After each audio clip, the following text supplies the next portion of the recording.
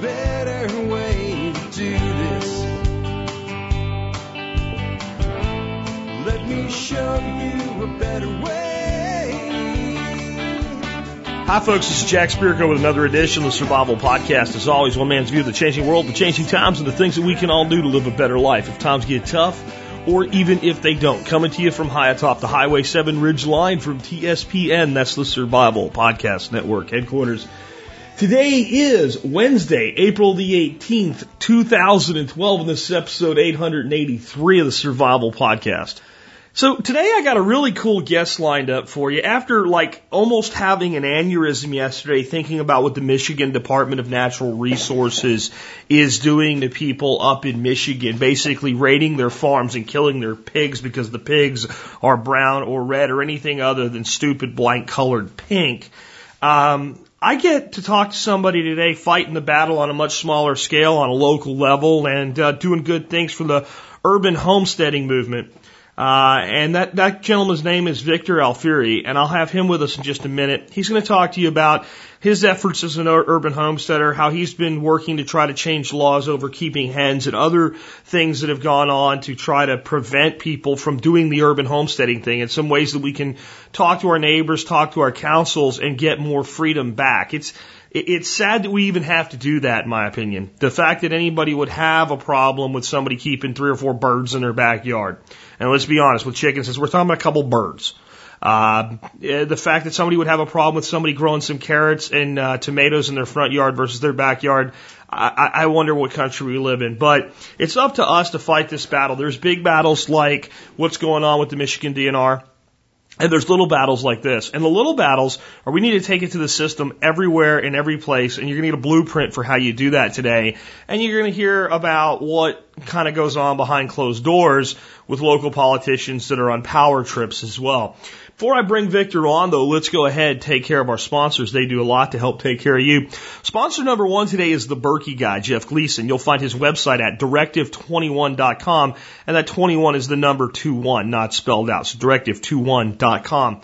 Now, Jeff sells Berkey water filtration systems. Even if you're a new listener, you've never heard me mention them before, I don't think you would be surprised that you would get Berkey water filtration systems from the Berkey guy. And I think most people that are of a preparedness mindset understand that having clean, fresh water to drink is paramount to your survival. And would probably know, and if you don't know, I'll tell you that Berkey's will make just about any water safe to drink. But they also make the water you drink every day better to drink on a daily basis. They look beautiful. They're great in your home. They're one of the most cost-effective systems you can buy. But you can get them from a lot of people. So why go to Jeff? Why not just go to the guy at the gun show that's now into preparedness or whatever? Or why not just go to any random website or go to Amazon? Why go to Jeff, the Berkey guy? Because he's the Berkey guy. He's been doing it a long time. He does tremendous volume. That means he has a great relationship with the factory. That means he has great pricing. It means he has great service. And that means that the fundamental reality when you deal with human beings is sooner or later somewhere something can go wrong. But when it does, you're going to have a real person to call that would make it right if something happens to go wrong. It doesn't happen often, but Jeff's been a sponsor of the show for over 3 years now. Number of complaints on Jeff from the audience, 0. As in goose egg, as in never. That's rare in this day and age, to have someone that does such a good job. You can't even find somebody that wants to complain or bitch about anything. That's what Jeff's all about. So you know the product's solid. So when you're ready to get that water filtration system, when you're ready to take care of your water needs, talk to Jeff. He'll get you what you need instead of trying to convince you need more than you really do. Call Jeff today if you need help with water filtration. And he's got some other cool stuff on his website, so check it out. Again, directive21.com. Next up today, silverandgoldshop.com. Look, guys, I really think that everybody should have a little bit of silver and gold in their portfolio. It's up to you how much, but if you want really great stuff, check out Mary Beth Maidmont's site, silverandgoldshop.com. She's an honest person that's going to deal with you honestly. It's going to do a good job for you every single time. And, I've heard so many people tell me how great she is. And, it took me a while to even figure that out because, she sells silver and gold. So you buy it, she sends it to you. That's what everybody does. But it's little things like people who have told me that the price of metal dropped during the day and they had a fairly large order and she readjusted the price down. I'm not sure that always happens. I'm sure it depends on when it ships and how much it moves and whether it's worth doing or not. But the fact that it was even done just blows me away. So if you're looking to increase your silver and gold holdings, check out silverandgoldshop.com. Next up, remember, you can connect with me on Facebook, YouTube, and Twitter. Also consider joining the Member Support Brigade. If you do that, you get exclusive content available only to members. Plus, you get discounts to over 32 different vendors. You get over $150 worth of ebooks on day one. It's a great program. You support the show at 20 cents an episode. And if you are military, law enforcement, Peace Corps, active duty, or prior service, please email me prior to joining at jack@thesurvivalpodcast.com. Tell me who you are and what you did, or who you are and what you're doing, and I'll send you a special discount code to thank you for your service. Last but not least, I want to remind you guys again, we do have the TSP Copper shop open, tspcopper.com. Really cool copper medallions, very low cost. Somebody emailed me and was like, I had a heart attack. I went there and it's like $34 for one coin. No, it's $34 for a roll of 20. And then there's different prices for different coins and different quantity discounts and things like that. And MSB members, you do get 10% off all your orders at tspcopper.com, at least all your orders on copper. I'm still working with Rob to get some silver and gold in there for you guys as well. All right, with that wrapped up, let's go ahead and get into the interview here. Again, I got Victor Alfieri hanging on the line here. Victor is a urban homesteader. He tries to live off the land as much as he can right in suburbia. He's also a expert at square foot gardening, and he keeps chickens in spite of a law that says he's not supposed to because, well, frankly, when he got to chickens, he didn't know there was a law, and he's here to talk to us about all of that and more. Hey, Victor, welcome to the Survival Podcast, man. Hi, Jack. Thank you for having me. I've got you here to talk about a couple different things today. Basically, they're the same thing, and one is an example of it. And that is, raising chickens in kind of an urban homestead environment, and then kind of how that leads into the issues with the larger homesteading movement that seemed to take over. But, I mean, I think there's a lot of people out there that when they start realizing they want to provide for themselves or have gardens and things, real quick decide I want a little bit more, and one of the first things that they want to add to their homesteading is chickens. Why do you think that's the case, or what makes you want to keep chickens? Well, for me, it all started right after Hurricane Katrina, when I really started to do the research and started kind of looking down that rabbit hole, and realizing that ultimately, we're just not prepared. We're too dependent on outside resources, and we've really lost control. One of the things is that the average farmer in this country is 55 years old, and it's all seemed to skip a generation. And we started to question, how prepared we were. We started to question things like where our food was coming from. And things like that. And then we started to take notice of this movement, this urban homesteading movement that was kind of going across the country. And we started to look into that. One of the first things we started to do was garden. We started our first garden, and we had tremendous success using the method of square foot gardening, which was invented by Mel Bartholomew, which is a really intense form of gardening. And we just did fantastic. We started to get anywhere from 600 to 800 pounds each harvest each summer. And then, of course, gardeners are inherently research individuals. So one thing led to another. And, of course, once you have one garden, then you have two and three. And then it always, through doing your research, it always leads you to that protein source. And we looked into different types of protein sources. We considered maybe doing a fish farm on our property. We then considered looking into rabbits, which is something we considered. But although the rabbit meat is fantastic for you, it really lacks the protein for survival. So the next, and that's really what happens is you have these problems. You face these problems where you realize that where your eggs are really coming from, they're packed with antibiotics and growth hormones and things like that.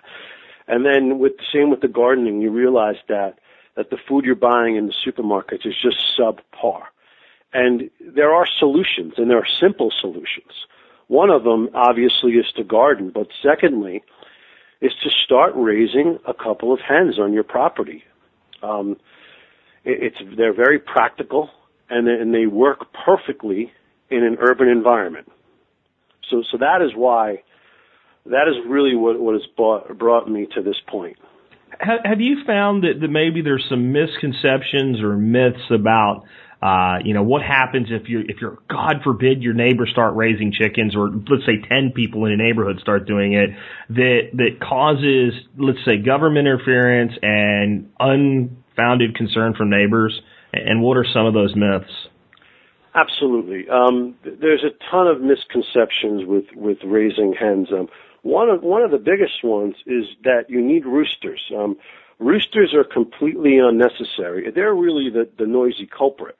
And some of them reach as high as 100 decibels.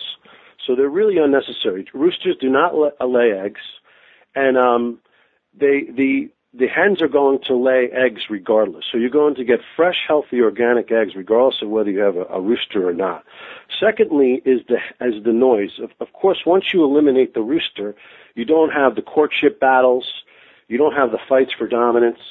And when you have hens are very docile creatures. So they, in fact, the studies have shown that hens cackle is only as loud as 60 decibels, which is normal human conversation. Okay. And at 20 feet, it dies down to 43.4 decibels. So there's a tremendous drop-off in the sound, because we have to remember that they're still very instinctual. They don't want they just want to get attention from the other hens around them. They don't want to attract attention from hawks and other predators. Sure, they're communicating with each other, so they're loud enough so each other can be heard. Exactly. Another one is the smell. The waste from chickens is very high in nitrogen, and there years back there was an odor, but a lot of these chicken feeds now are rolled in what they call a yucca plant. It's like a dust, and it's used in most pet foods. It was discovered in California, and they started to use it for zoos, and then they started to add it to regular dog and cat food.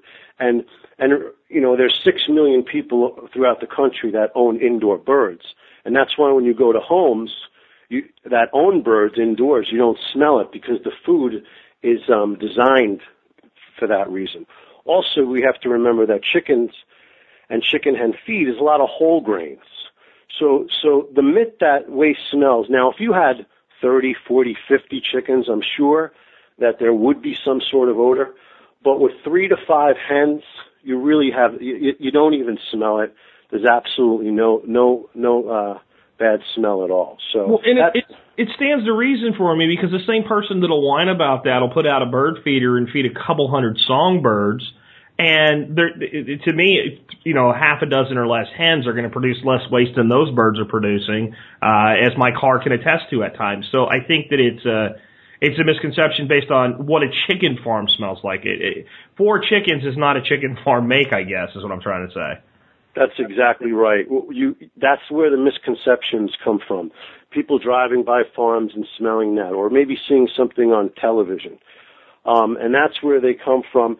And another thing is, hurdle is disease. And the reality is cats and dogs carry 4 times more disease than chickens. And that's where a lot of the contradictions come in some of these laws in some of these towns. Like in my town, I'm able to have 5 dogs on my property. Now I love dogs, but dogs can be dangerous. Dogs, 4.7 million people are bitten by dogs every year in this country, mostly children on the face. Every 40 seconds, someone is bitten by a dog. And that's some of the misconceptions. And I think what town officials, as they look at changing some of these laws, I think that they don't realize that chickens are essentially pets. And I'm just thinking about the smell issue. Yeah. If you have a typical suburban yard with 5 dogs taking a dump in the backyard, there's going to be a lot of odor. A lot more odor than 5 or 6 chickens. Exactly. Yeah. And I've been bit by chickens, pecked, but I've never had to go to the emergency room for it. No. And a lot of the hens that you get now, you can get them with their beats clipped.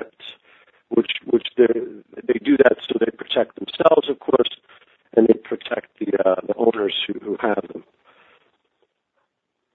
So, I mean, have you been like actively trying to? I mean, are you prevented from keeping chickens where you live? Are you trying to change that? I mean, what's been your involvement on that? Yes. What happened is we had some family in town that already owned hens, and I thought they were legal the whole time. So we went out to a fair. We saw some chickens for sale, and we thought it would be fantastic to add to the homestead. So we purchased 3 of them and we brought them home. Little do we know that they were illegal. At that point, we were issued a summons.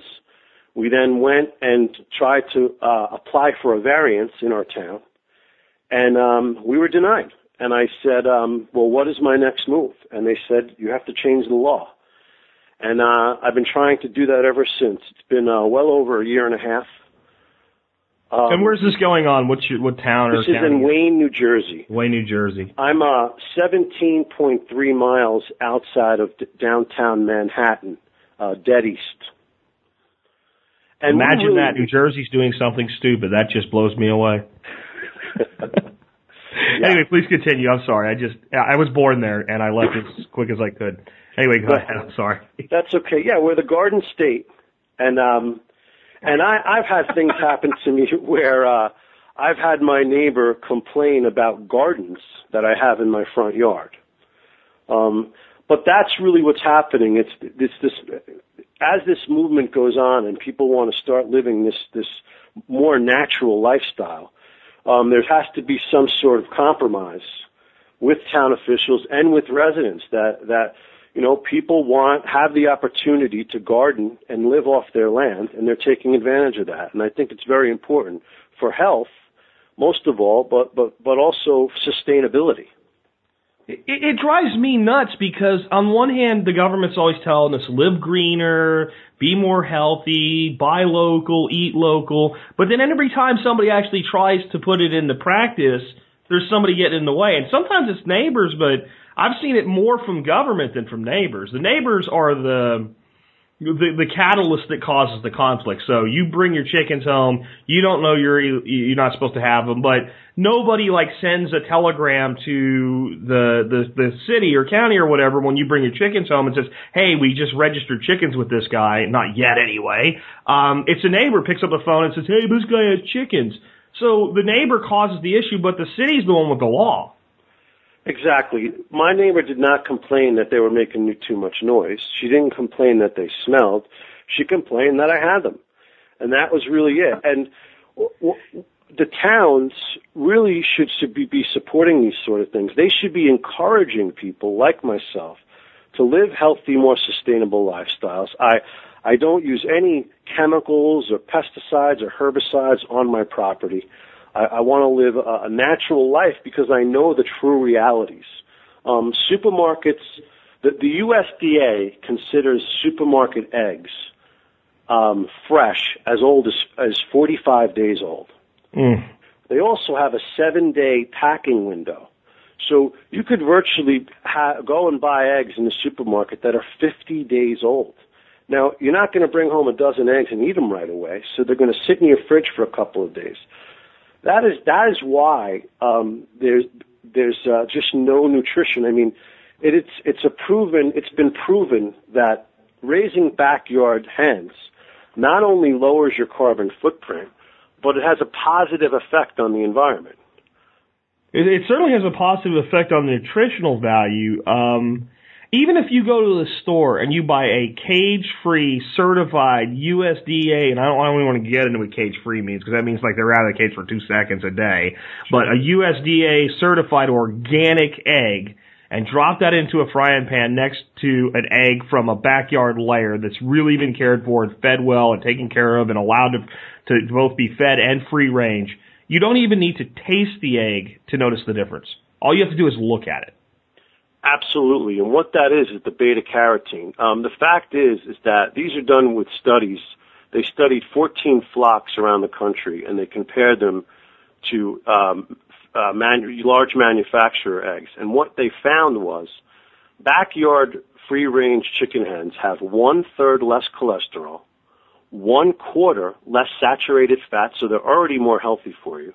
You have 2/3 more vitamin A, 2 times more omega fatty 3 acids, which are great for your health, 3 times more vitamin E, but 7 times more beta-carotene, and that's really what is fantastic for you. The beta-carotene is the yolk, and that's where you get that rich, deep, orange yolk that you're talking about. Yeah, absolutely. The white is got better consistency to it. It's not real runny compared to like the store eggs, but the yolks are so dark, and they taste different too. And I think that one looks more appetizing and also tastes better. And to me, our bodies have this innate intelligence, and when food looks appetizing and tastes good, unless we've done it with, fake chemicals and branding it with hot irons and stuff like they do on a commercial, if it's really genuine and it has that appearance and flavor to it, that's our body telling us this is a good source of food. Absolutely. And there's just, getting back to the realities, even when you talk about the vegetables, vegetables are harvested before they're ripe. Then they're hit with ethylene gas when they arrive at the supermarket, so then they look ripe and they look fantastic. The only problem is there's no nutrition in them. And we have a horrible obesity problem in this country. Now, this is just my opinion. I think it's just one of the problems. But the problem is there's just not enough nutrition in the food that we're eating. There's not enough nutrition in the vegetables and the eggs that are around us, and we crave more. And the more we crave sweets. And, correct. And that is really, the sugars and stuff is really putting the weight on everyone because we're not getting the proper nutrition from the foods we're eating. I eat almost 100% meat and vegetables now. I eat very little grain of any source. The only grain I actually eat anymore is corn, and that's in moderation. And I eat so much less food now. I was just talking about it last week where I think people maybe got the wrong idea. The reason I lost all the weight is because I stopped eating so much. And I kind of look at it the other way around. Because I'm getting good nutrition, I'm less hungry. I'm not advising anybody necessarily to do this. This is just how it worked out for me. I pretty much eat veggies and meat and a lot of it for dinner. I wake up in the morning, if I have breakfast, usually it's eggs and maybe a slice of bacon or two on the weekend. But during the week, I drink coffee and cream. And I might not eat again until 2, 3 o'clock in the afternoon, then a snack, and then dinner. And when I was eating all the stuff that they said we're supposed to eat, grains and stuff like that, I ate 5, 6 times as much food. No wonder I was fat. And I think it's the nutritional component because, and I'd like your opinion on this. This is just kind of something I came up with over the weekend, but my feeling is almost like this. Like, we have been tricked into what hunger is in this country. We have eaten so much nutritionally devoid food, we've become accustomed to filling our stomachs completely up or we're still hungry. Where that's not really what hunger is. Hunger is when I need calories and need nutrients. So if I'm eating nutrient-poor food, then I'm going to eat a large volume, and I'm going to condition myself over time to my body response to that is I'm full when I can't fit any more in. Where what really is I'm full when I have enough calories and nutrients to function. Exactly. The brain, I'm sorry, the brain, the blood travels through the front of the forehead, and what it does is it picks up on the proteins. And then if there's not enough proteins in the blood, it sends a message to the stomach and says, we're hungry. And that's why when you might have Chinese food or you may have a bowl of pasta and you're hungry quickly, it's because of the lack of the proteins in what you're eating. And those lack of proteins, it's really the sweet, and then you crave more food. You crave more food because the meal you just had did not have the nutrients and the proteins your body needed. And you crave more, and you continue to more. It's, I remember growing up, my mother used to make me, I was a big kid and I played sports, and I'd come home and she'd make me like 3 or 4 grilled cheese sandwiches. Yeah. And, right? And I remember passing out on the couch because there was just nothing, no nutrition in there for me at all to get me off the couch and back to school and gave me the energy I needed. But, you know what's really weird? I can tell you for a fact, had you taken just the cheese from those 3 sandwiches and tried to eat just the cheese, you would have never got it all down. You would have not been able to eat it. But wrap it in butter-soaked bread, and then you'll devour all three of them. It's really insane. And I think you're right. It's the carbohydrates, because it's so nutritionally poor. The body adapts and allows you to eat more because it says, okay, if this is what I get, I'll take it wherever I can get it. Exactly. So clearly, go ahead, sir. I'm sorry. Well, I was going to bring up the other situation when it comes to growing vegetables and having chicken hens on your property. Of course, it also saves you a tremendous amount of money. And I think that's what's happening also with the obesity issue, is that people just can't afford it anymore. So when you have a family of 4 and you have $10, you could go and get Burger King or McDonald's and feed your entire family. Sure. And I really think that has a lot to do with the lack of nutrition. And so these are opportunities. Like I said, these are solutions to problems. And we have to start taking advantage of them and start embracing them. And start a little garden on your property, or get a couple of hens for the fresh organic eggs. And I'm hoping, and I'm starting to see signs of urban environments moving in that direction. I mean, and I love it where I see it happening, and then in other places, like you dealing with this thing over a few chickens, it's almost like we're at war with ourselves, and there's just these roadblocks to getting things done. We have people that are literally threatened with jail time for having a front yard garden. You've had neighbors complain because you're growing something, I guess, other than grass in your front yard, ironically, as you put it, in the garden state. So what are some ways that, one, we can combat the authority side of things, but 2, that we can make neighbors understand this is not going to, because I think what it is, they're afraid, oh no, it's going to look like, Beverly Hillbillies here, and it's going to ruin our property values. I don't know how anybody affords to live in New Jersey with the property taxes tied to the values. But how do we bridge that gap? And it's really, to me, it's 2 places: the neighbors and then the councils and things like that. Well, I think with neighbors, it really comes down to fear. I think they're afraid. They're seeing what other people are doing, and they're realizing maybe I'm not doing the right thing, and it scares them. And they start to realize, wow, look at this guy. He's pulling 5-pound watermelons off his front yard, and he's harvesting honeydew melons right from his front yard. That's the fear, and it scares them and the reality starts to set in. And that is, maybe what I am truly buying at the supermarket isn't very good. And so I think maybe to combat that, of course, you like I did, I started a little movement in my town, and you start to get momentum. You start to find like-minded people. And, it's funny, when you start doing this thing, you kind of think you're alone. And then once you put yourself out there, like I started my website, before I knew it, there was a tremendous amount of people that were doing the same thing I was doing, and they also were looking for support. So with that, you start to look to your town councils and your town officials, like your mayor, and you can make change. It takes time, and you have to stay persistent, but it does work. I remember when I first brought the chicken hen issue to my mayor, he wanted no part of it. He wanted nothing to do with it. And with information and emails and talking to him and him doing his own research, him looking at other towns surrounding us, he came around, and before you knew it, he was all for it. And he's been pushing me to pursue this ever since. Do you think part of it is that you didn't go away? Like, I think a lot of people go ask once and they're told to go away and they go away. Like, you became a positive, but a positive thorn in his side until he was at least willing to look at it. You're absolutely right, and you bring up a great point. The system is set up for you to go away. What happens is you call your councilman or your mayor. They don't call you back. Then you say, okay, let me send an email. You send an email. They don't return your email.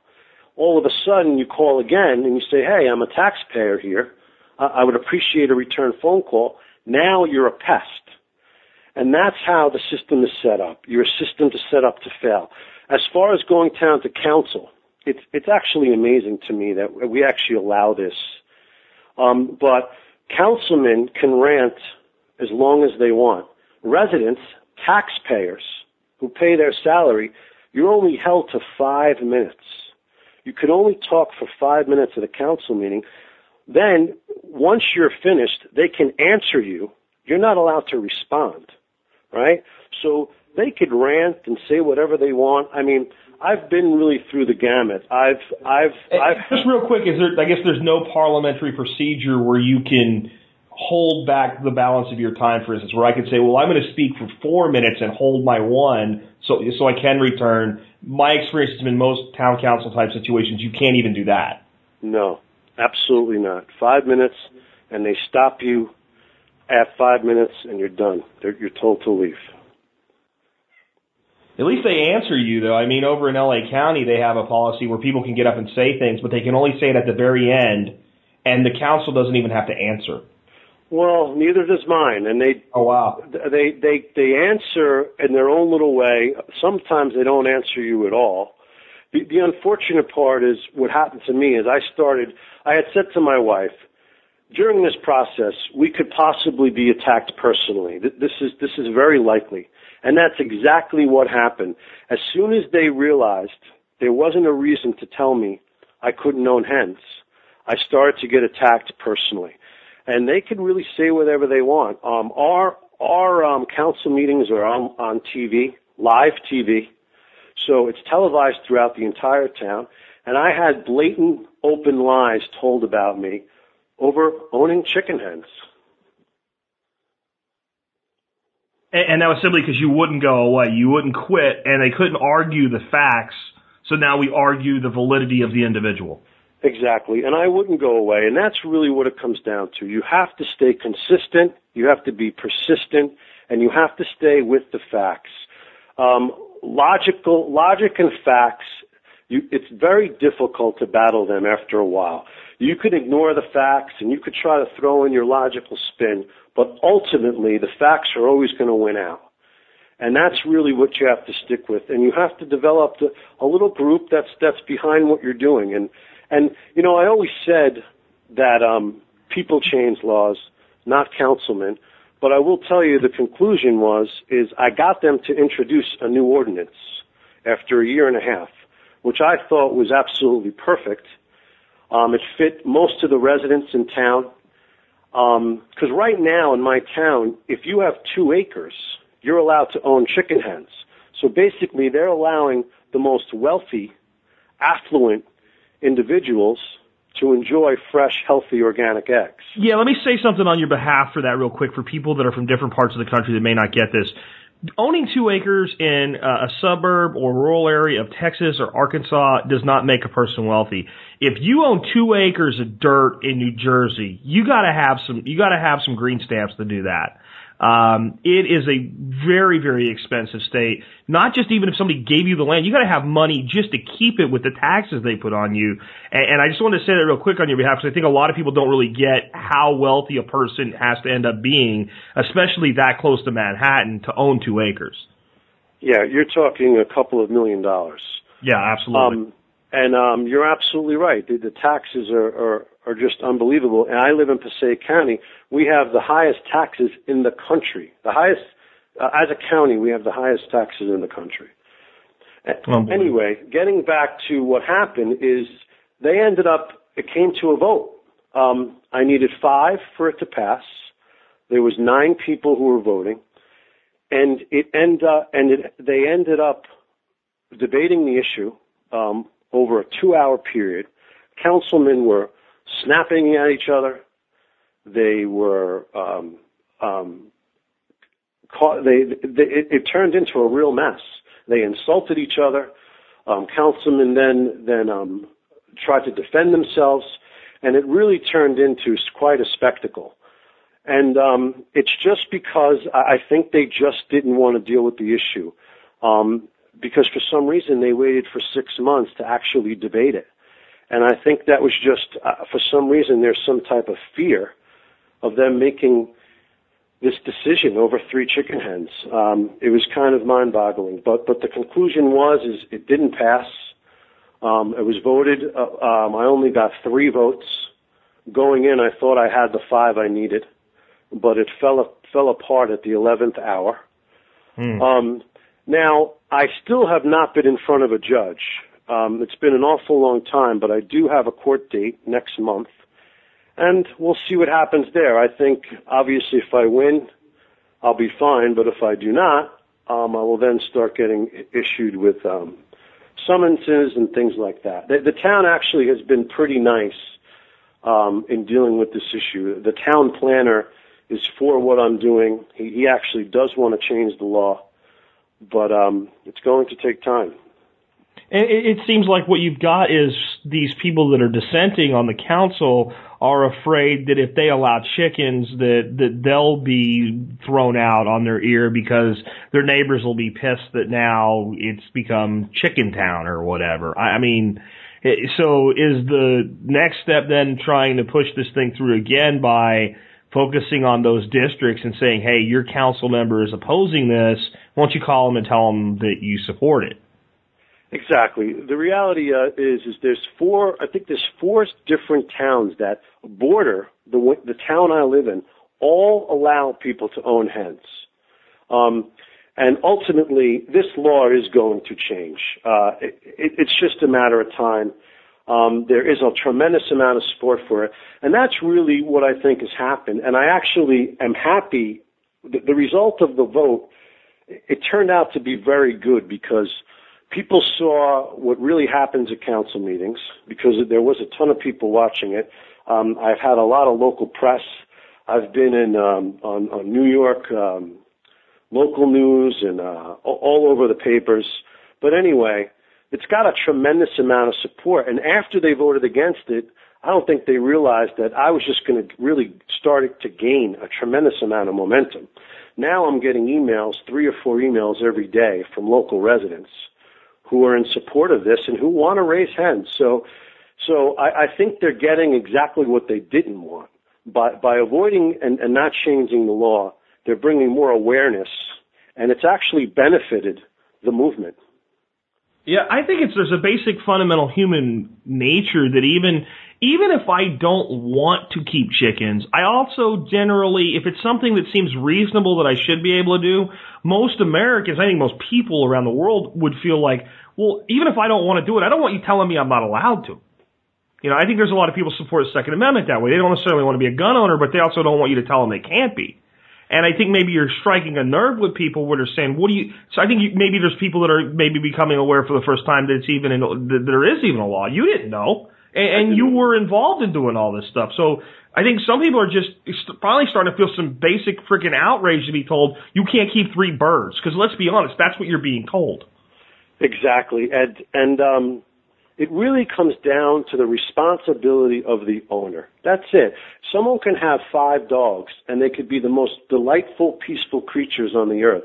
Someone can have 1 dog, and it can cause a nightmare for a ton of neighbors. So it really comes down to the responsibility of the owner, and that's really the bottom line. And as far as contradictions, these are actually kind of funny. In my town currently, you can own 5 dogs, of course. You can own 6 cats. You can also have unlimited amount of pigeons on your property. I can also raise, breed, sell, and slaughter as many rabbits as I want. No problem whatsoever. But I am not allowed to own 3 2-pound chicken hens. That seems insane on its face. And I'm not saying that the other laws should be more restrictive. I'm just saying that the dichotomy there is alarming. And I don't know, at some levels I feel like there's progress being made, and then other levels I feel like there's like this war against us doing these things. I just covered yesterday on the show this story that you've probably heard out of Michigan, where the Michigan Department of Natural Resources is basically going in and killing ranchers' pigs because they're brown. Yes, I did read that. And when you see that, that's not a town, right? That's a state. And that seems almost like a coordinated effort to put small farmers and small homesteaders out of business, whether it's financially out of business or just functionally out of business. You're not trying to make a living off this. You're just trying to feed your family with it. Exactly. Do you have, I mean, I personally don't think, there's people that think this is all a government conspiracy, whatever. I think it's big ag that doesn't want competition that's behind a lot of that, when you get to that level. Well, I agree. You also have, they're attacking the raw milk industry. I just read that they raided an Amish family in Pennsylvania. That's correct. For having distributing of raw milk. And you're absolutely right. It's happening all over the country, and it really, I think it comes down to, the major player, which is Monsanto. And I think that's what's happening. I think that we all know the players and who are involved in that organization, and it's really diabolical what they're doing. They're controlling the seed industry. I mean, our seeds were fine years ago. They did fantastic. We don't need more seed or different genetically modified seed. That's all nonsense. That comes down to them wanting to patent, which they've done. They've patented all these seeds and it's basically a complete takeover of the food industry. And a good example of that, I'm sure you saw, was the movie Food, Inc. I recommend anyone who's interested in this topic to watch that movie. It really highlights the true realities of what's happening in this country. Yeah, I would say definitely watch that, and I would add to it, there's a documentary called The World According to Monsanto. And those two, if you watch those two and your blood doesn't boil by the end of them, then I think you need to maybe go to the doctor and have your pulse checked or something, or your brain receptors or something, because you're not getting it, that this is what's been done to us as a people. And I just see it as a pure greed thing. They want to control everything. They want absolutely no competition. And then they have the audacity through all these new regulations and laws and everything to call it deregulation. I mean, it's almost like a bad comedy when you think about it, because all of this stuff being done in the agricultural world with patents and genes and stuff is part of a larger schematic that they call deregulation. Bush Sr. told the Monsanto executives I think it was in Food Inc., where you see him tell them, I'm in the deregulation business, give me a call. Back when he was still serving as the vice president when all of this crap started. And to me, the fact that they would say, well, you can't do this, you can't do that, you can't do this, you can't do that, there's exemptions for all the big companies, kill the small companies, and that's deregulation, is almost an insult to our intelligence. Exactly. And it's, other countries are not accepting this. The EU, I know, tossed them out. You're seeing countries like Poland. I know they just burnt down a huge cornfield. They threw them out. Some of the Latin American countries. This is bad news, it's nice to see that our people are waking up to these realities. But we have a lot of catching up to do in this country. We are really behind the eight ball, and people need to start educating themselves. It's very important that people do that. I mean, they don't have to listen to you, and they don't have to listen to me, but they need to go out and start doing the research. The information is out there for you.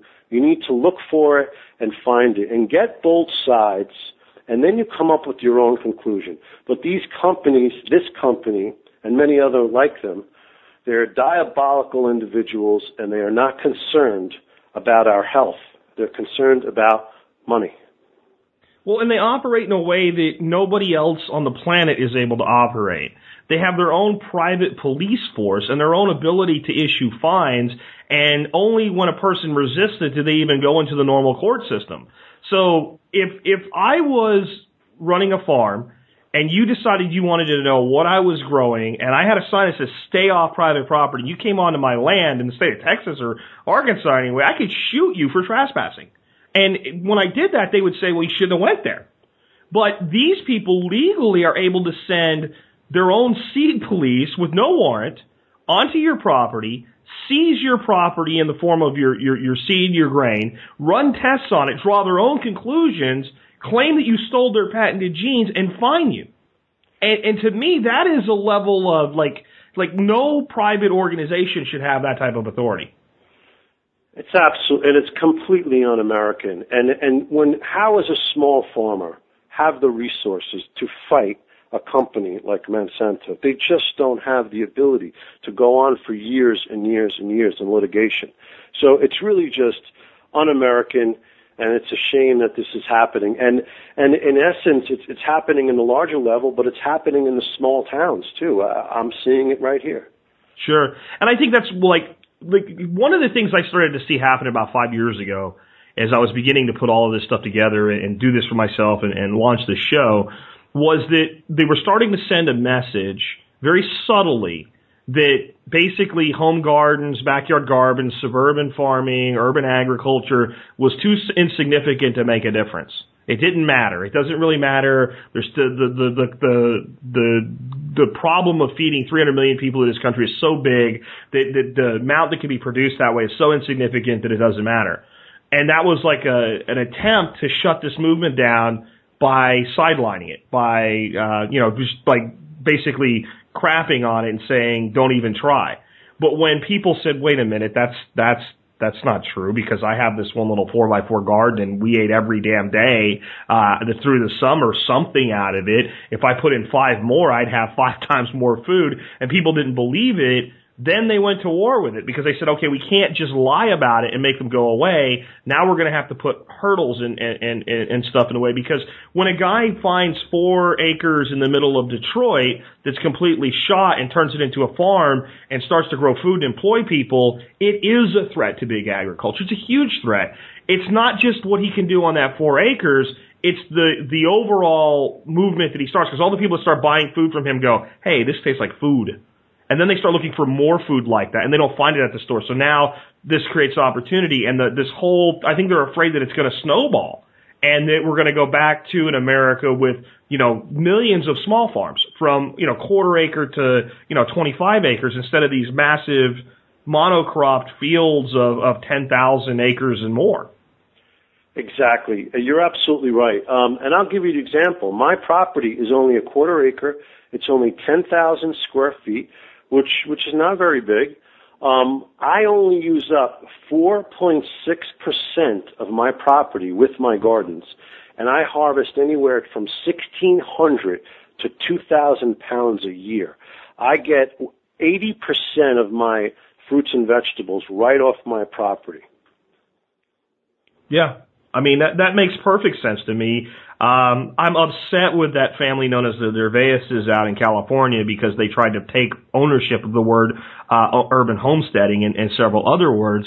But their example still is a proven example. They have 1/10 of an acre produce, 6,000 pounds of food.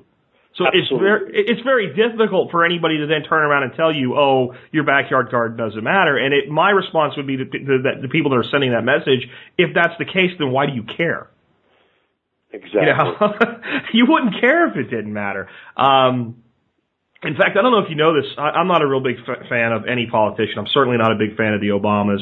But when Michelle Obama put in her organic garden, she actually got almost like an official version of hate mail from some of the big agricultural companies that didn't think that it was a good idea because it sent the message that organic was better. Exactly. Well, and we know the truth. It is better. And that's why we live these type of lifestyles. And I think that we're going to start seeing more and more of that as people like you and myself start promoting this and showing people that it's possible.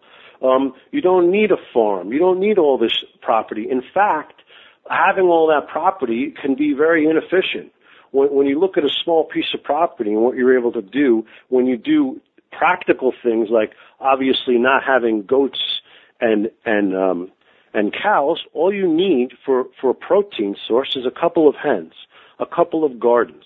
And as people realize and start seeing that this is possible, I think you're going to start, and really truly wanting to know where their food comes from, I think you're going to start seeing a movement in this direction. I sure hope so. Well, you do square foot gardening, and it's a perfect example of how smaller can be better because when you do that, you manage your soil, your land, your property 1 square foot at a time. So maybe I have a pepper in one square and a tomato in the other square, and in between it I've just harvested carrots. Well, as I'm getting that piece ready for my next sowing, maybe I'm going to go ahead this time and put 9 bush beans in there because they'll grow fast and I still have enough time left in the year to do that. and I'm adding a little compost and using my trowel, I'm working on 1 square foot of soil, and I can manage that so much better than somebody that's trying to manage acres and acres of land and plant 2 or 3 crops.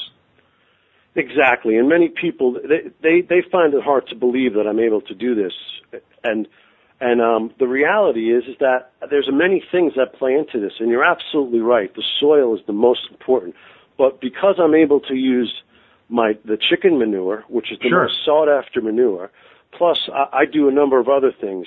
I use my eggshells. I crumple up the eggshells, which adds a lot of minerals and calcium to the soil. I also I have a wood-burning stove, and I use the ashes, which are full of nutrients, and I add them to my soil. So in a combination of doing all these efficient things, you improve your soil, which then improves your harvest and the taste of the vegetables you're growing, and which enables you to grow a tremendous amount of vegetables in a very small place. Yeah, and I think that it's like you've kind of got your thing you want to do. You want your vegetable garden and your birds, and I think that there's a lot of room for a lot of other techniques. You mentioned rabbits, and they are a great protein source as well. And there's ways to effectively ranch grow rabbits, if you want to call it that, colony grow rabbits, where you can plant things that are perennial in nature to feed them with, like alfalfa. And that's another niche. And then there's people that, like you said, goats and stuff. To me, that's a bit much for suburbia. But the guy with an acre or two, he can have a couple goats, maybe a couple females and a buck, and breed out a couple meat goats every year. There's so many things we could be doing if there wasn't something in our way. And I think that it's bigger than that. I think there's things that we don't even know what we could do yet because people aren't experimenting at the level that we should be.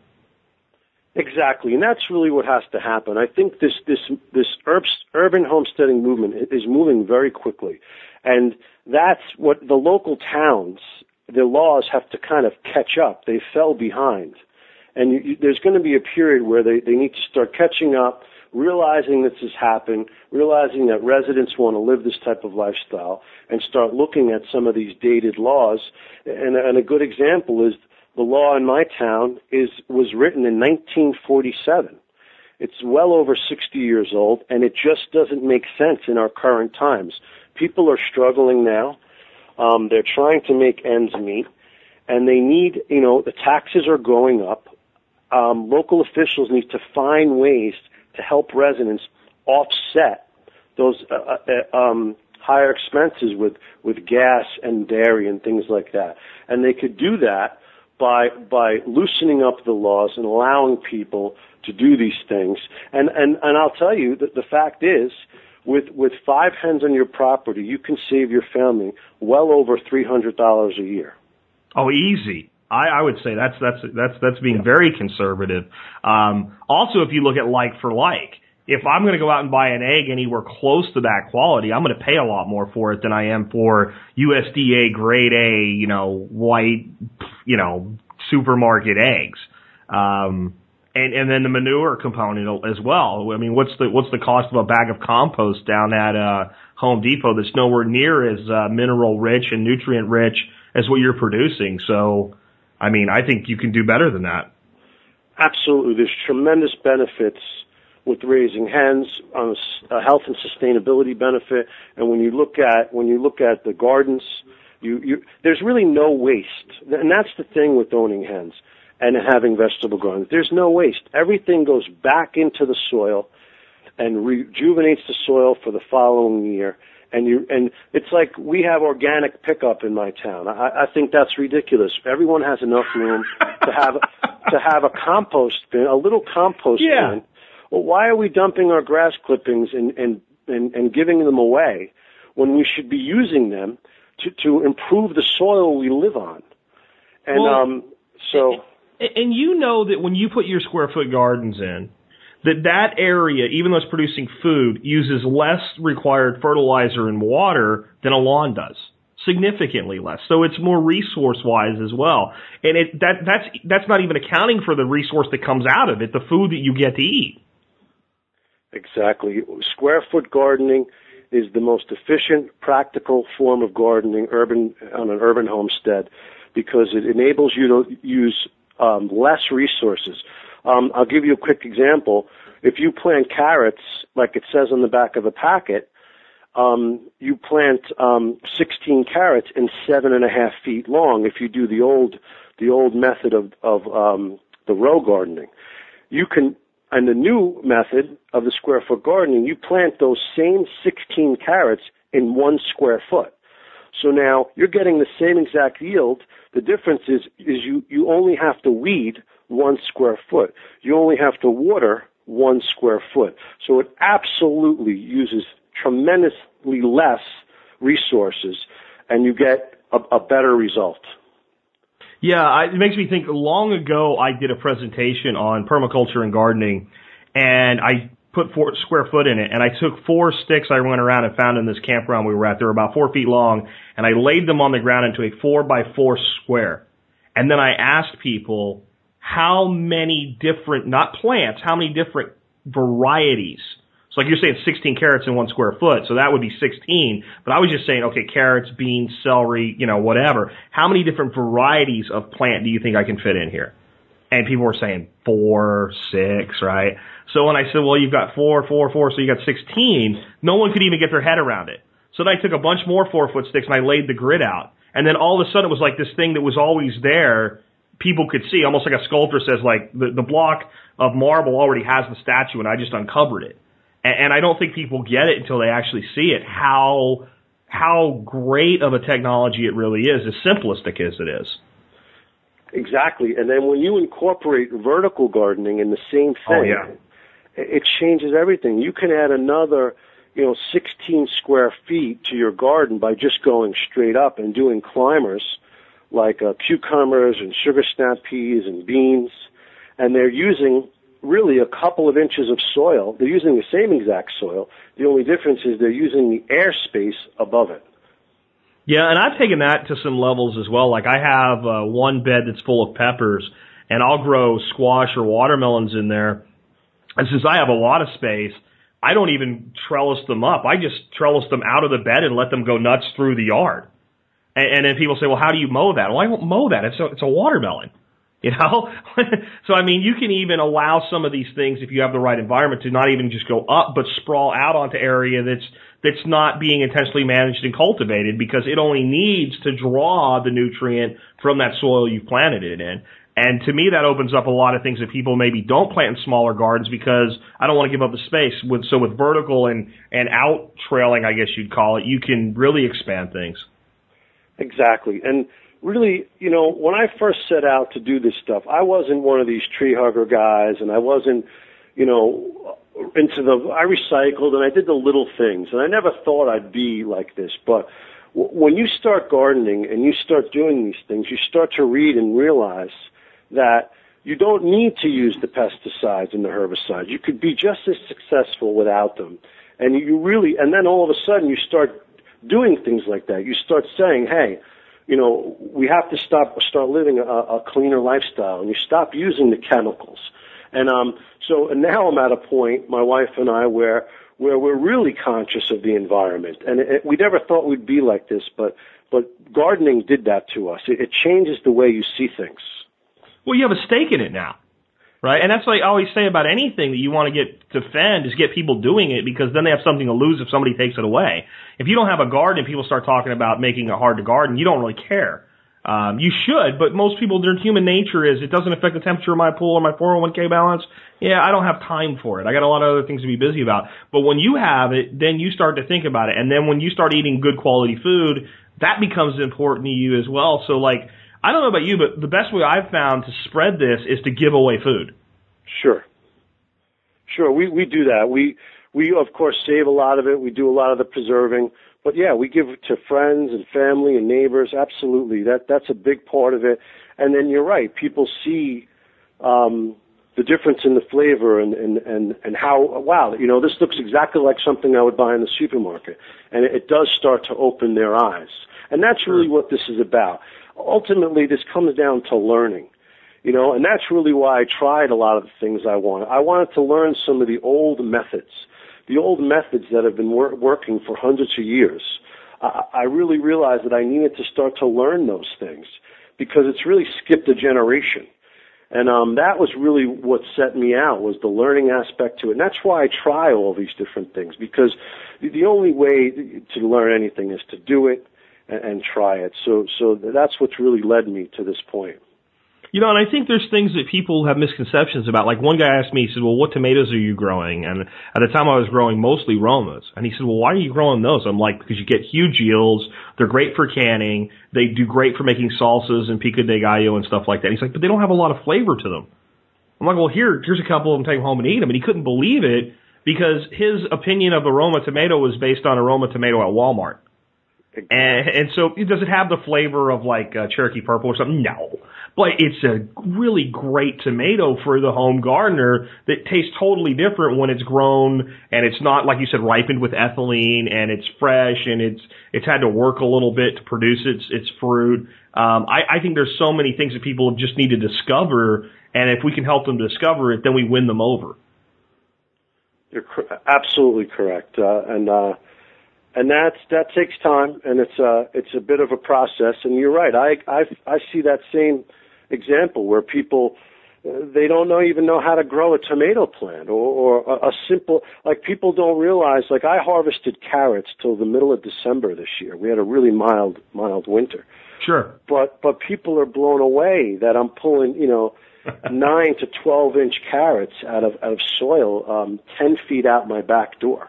Yeah, it's funny you say that. I have a neighbor that lives up the road, and they garden, but they only garden right in the middle of summer, and they garden like squash and beans and maybe a few other things. And by the time they get like into the middle of summer, the pests end up being overwhelming. They spray them, and it still doesn't seem to work. And so they get what they get early in the season, and they're done. And they're those typical summer crops.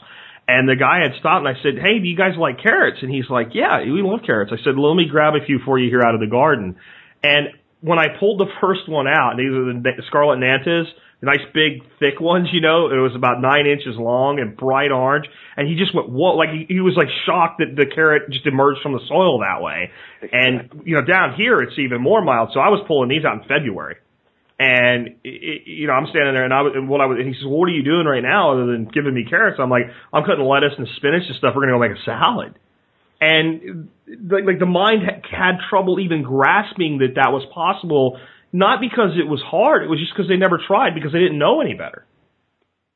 You're absolutely right. I mean, carrots and things like that are so easy to grow. All you do is sprinkle down some seed, and that's the thing. And you're right, people don't realize how easy it is, and that's what dawned on me. It's like, why on earth am I going to go to a supermarket? I have no idea what's in this food. I have no idea who grew it. It's probably from Latin America or China or somewhere. Why on earth would I do that when right outside my door I can grow as many peppers as I want? And once that hits you and it clicks, everything changes, because you start to try different things and say, hey, I love broccoli. Why aren't we growing broccoli? And then you go out and you hack off a 9-inch across head of broccoli, which is, you don't even need to steam it. You can eat it. It's got packed with so much flavor. Asparagus, thick, beautiful asparagus coming out of the ground every year.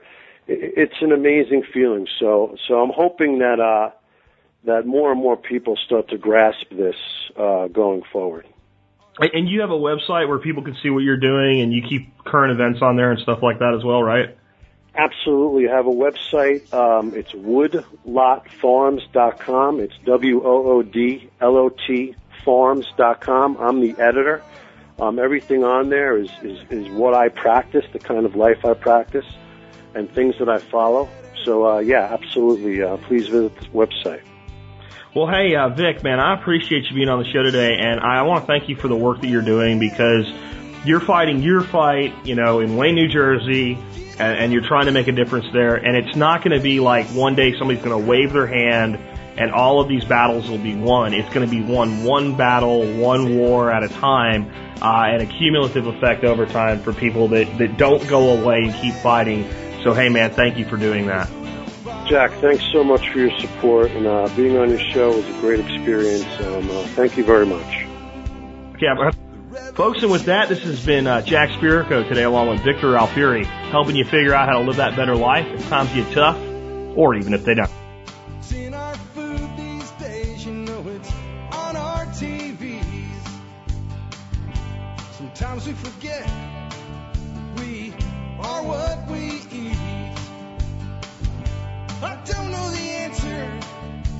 there's nothing I can do. It's the price we pay, I guess, and we follow all the rules. There's a better way to do this. Let me show you a better way. You don't have to be another face in the crowd. Don't have to live the way they tell you to. Make your own way and the others will follow. Revolution is you. Revolution is you.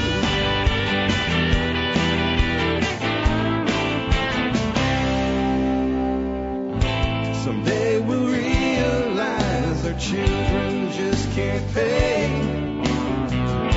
'Cause nobody up there cares. They're living for today.